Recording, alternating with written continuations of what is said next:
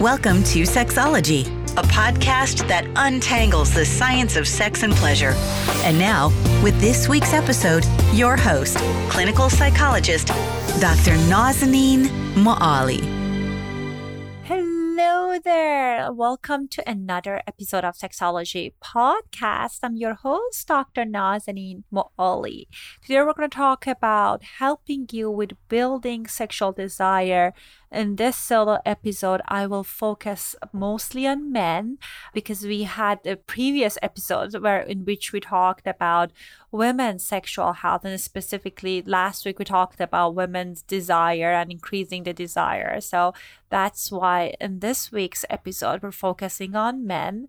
And if you are interested to have the checklist of the things that you can do to improve your sex drive today, you can find the checklist. You can download it for free in the show notes of this episode. A couple of years ago, I had this episode, which was solo episode again, and I talked about low desire in men. And I got many follow-up questions from many men and people that they love them about the low desire and the challenges they have. And I found that there was some questions that I remained unanswered in that episode. That's why I'm doing a follow-up now. And one of my dear friend and colleague, Dr. Janet Brito, had me in her class a few weeks ago. I was talking about this topic as well. And I curated the questions that fellow therapists had in that group. And also I added some of the questions that you guys sent me before. And I'm trying to answer those questions today. If you have a sex-related question, it's been a while since I announced that, you can record your voice, your audio in our website. You can go to sexologypodcast.com and record your anonymous question there, and we will answer it in the podcast. So if you want an individualized question, your question answered, that's a great place to send it to us. So let's talk about male libido. At the heart of this question about the challenge that many men have when it comes around their sexuality and sex drive is this misconception that many of us have. This idea that a man is always interested in and always ready for sex.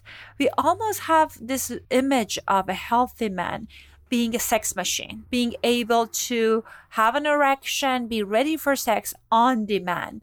And what happens is when there is an opportunity to have sex, and if a man is not ready or willing, then they think that there's something wrong with them. Their partner assume that they don't find them attractive. In reality, there's so many different things that can impact our sex drive, and everything is from kind of overall sexual health, overall kind of state of mind. All of those things can impact our drive. So if you continue to struggle to find drive and excitement to have sex, maybe it's not a sexual drive issue. It could be a number of different things. I'll talk more about it in this episode. But I wanted to start with talking about what is sexual desire. People think that sexual desire is this biological thing. This is something that kind of come from our hormones and something that jumpstarts our sexual experiences.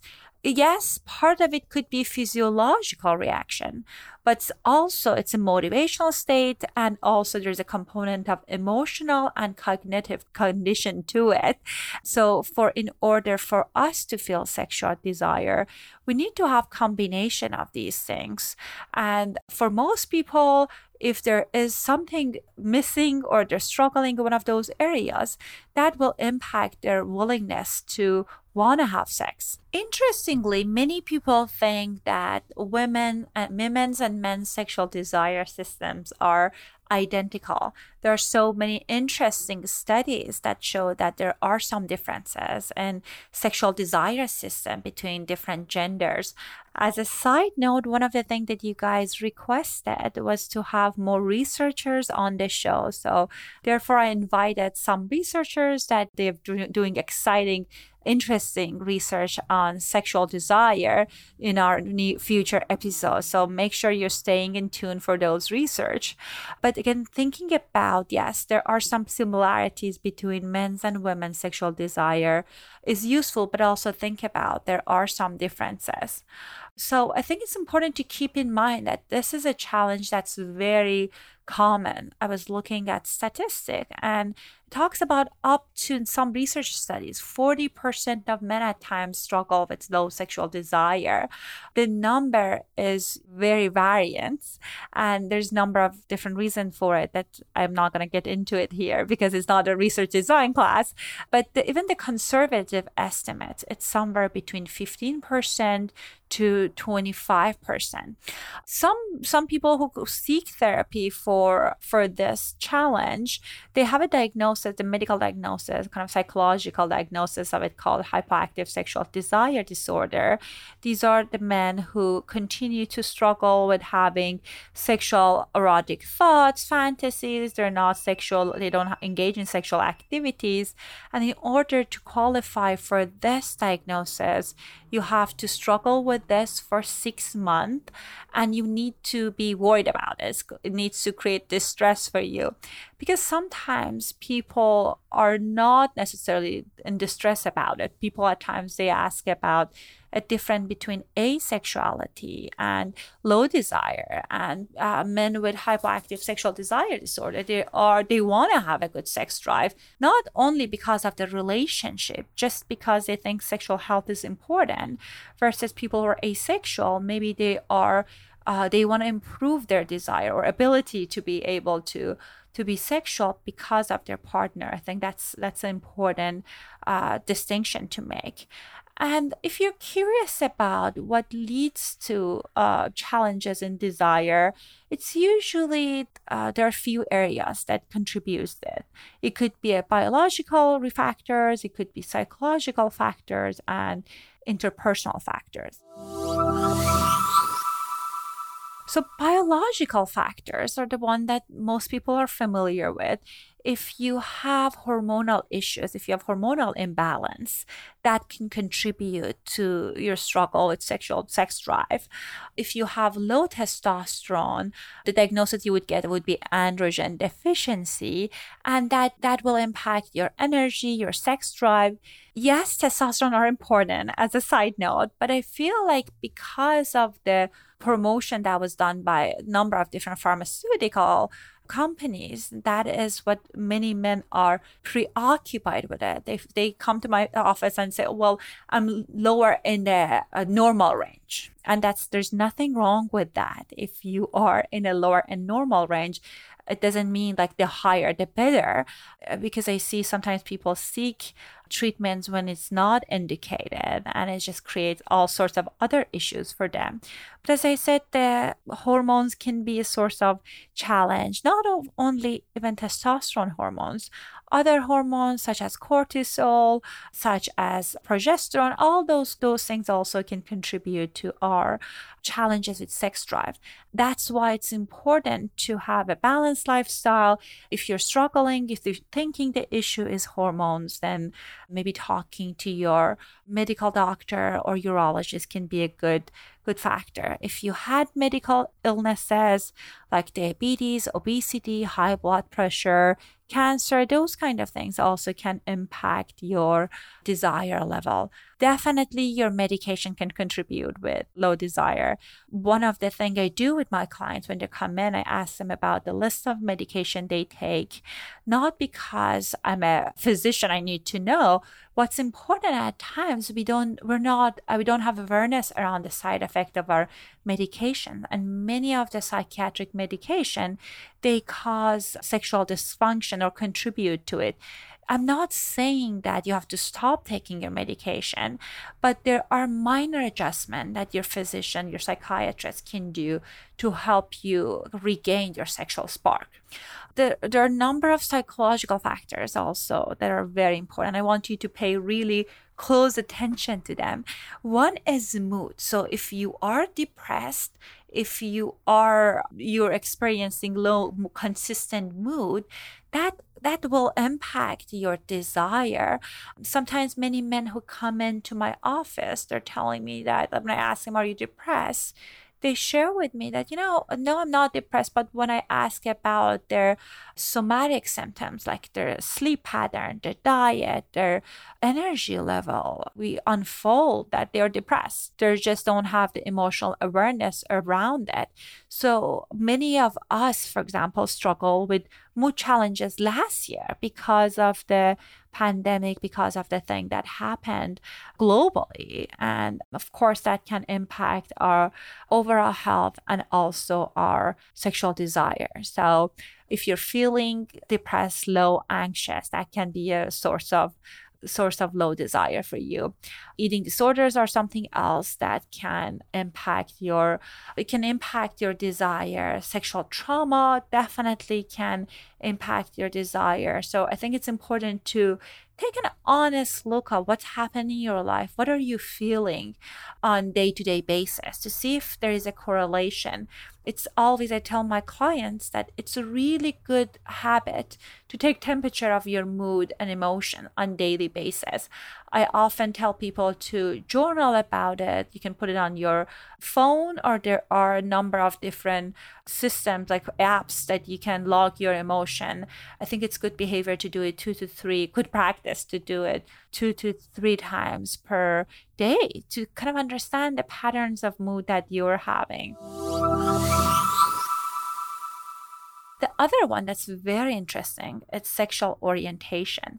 McCarthy's are well-known sex therapists, so they're couples, and one of the books that they had, they talked about the low desire in men being the challenge of having a secret. What they meant was that sometimes there are sexual orientation changes, or as we know, I guess a better word is like our sexual fluidity, orientation fluidity, and people no longer are interested in their partners. I know it's one of those scary concepts that many partners are scared of. I'm going to talk more about it in a minute. Or it could be unconventional interests that your partner has or you have, and that gets in the way of you guys having exciting sex life. I had work with few couples that they were no longer attracted to their partner. They truly care about their partner, didn't want to hurt them. But throughout the year, their attraction shifted from being attracted to same sex or opposite sex to the other direction.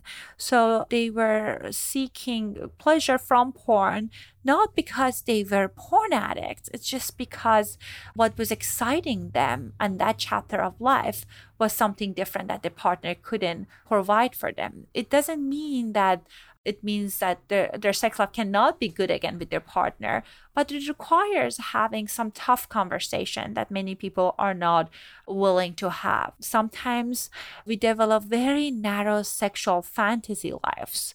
We kind of somehow we get fixated on specific fantasies and we're not able to enact them with our partner. We don't have the willingness to talk about it with our partner, or perhaps our partner are not open to doing the kind of engaging in those things, and therefore that we're not interested to have sex with them.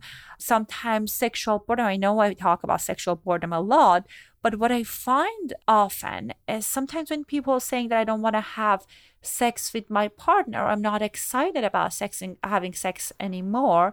For them, it's more about not being excited about the type of the sex they're having. Maybe they don't have the idea of how can spice things up.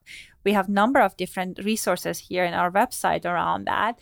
Or they just don't think their partner will go along with the fantasy that they have, and it's easier for them to they get their needs met through porn and not have those conversations, and slowly partner drift away and drift apart. And that's why many people come to counseling kind of thinking about my partner has low desire, but in reality the issue is that they're not interested in the kind of sex that they have.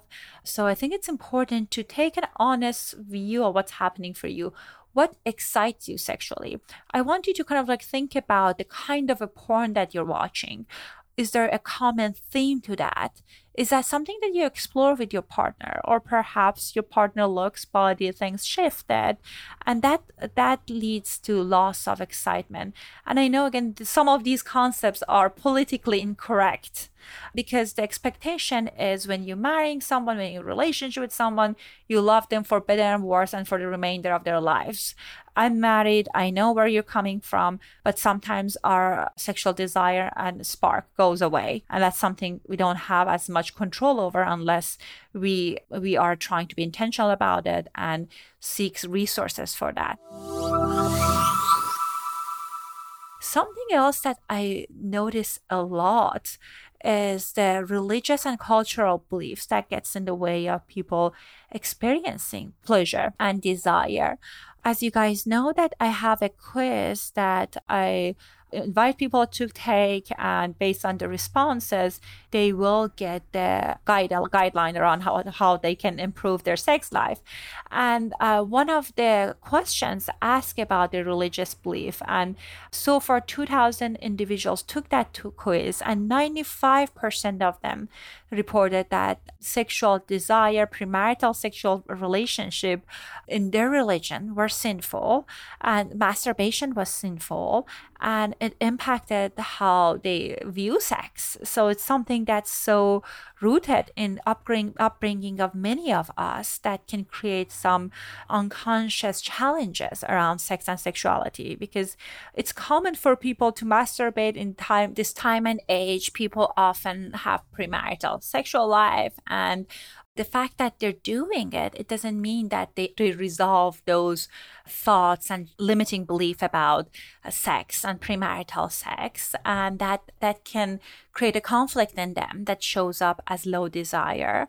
The other challenge is sometimes it's hard for people to see their partner when it turns to a mother as an object of desire, because then they struggling with this Madonna whore complex, and it's hard for them to experience lustful thoughts about someone who is in this role of motherhood, and that creates some challenges. So it's certainly seen it in lots of my clients who grew up in church, in religious communities, really struggling with tapping into their sexual energy because of all of those messaging.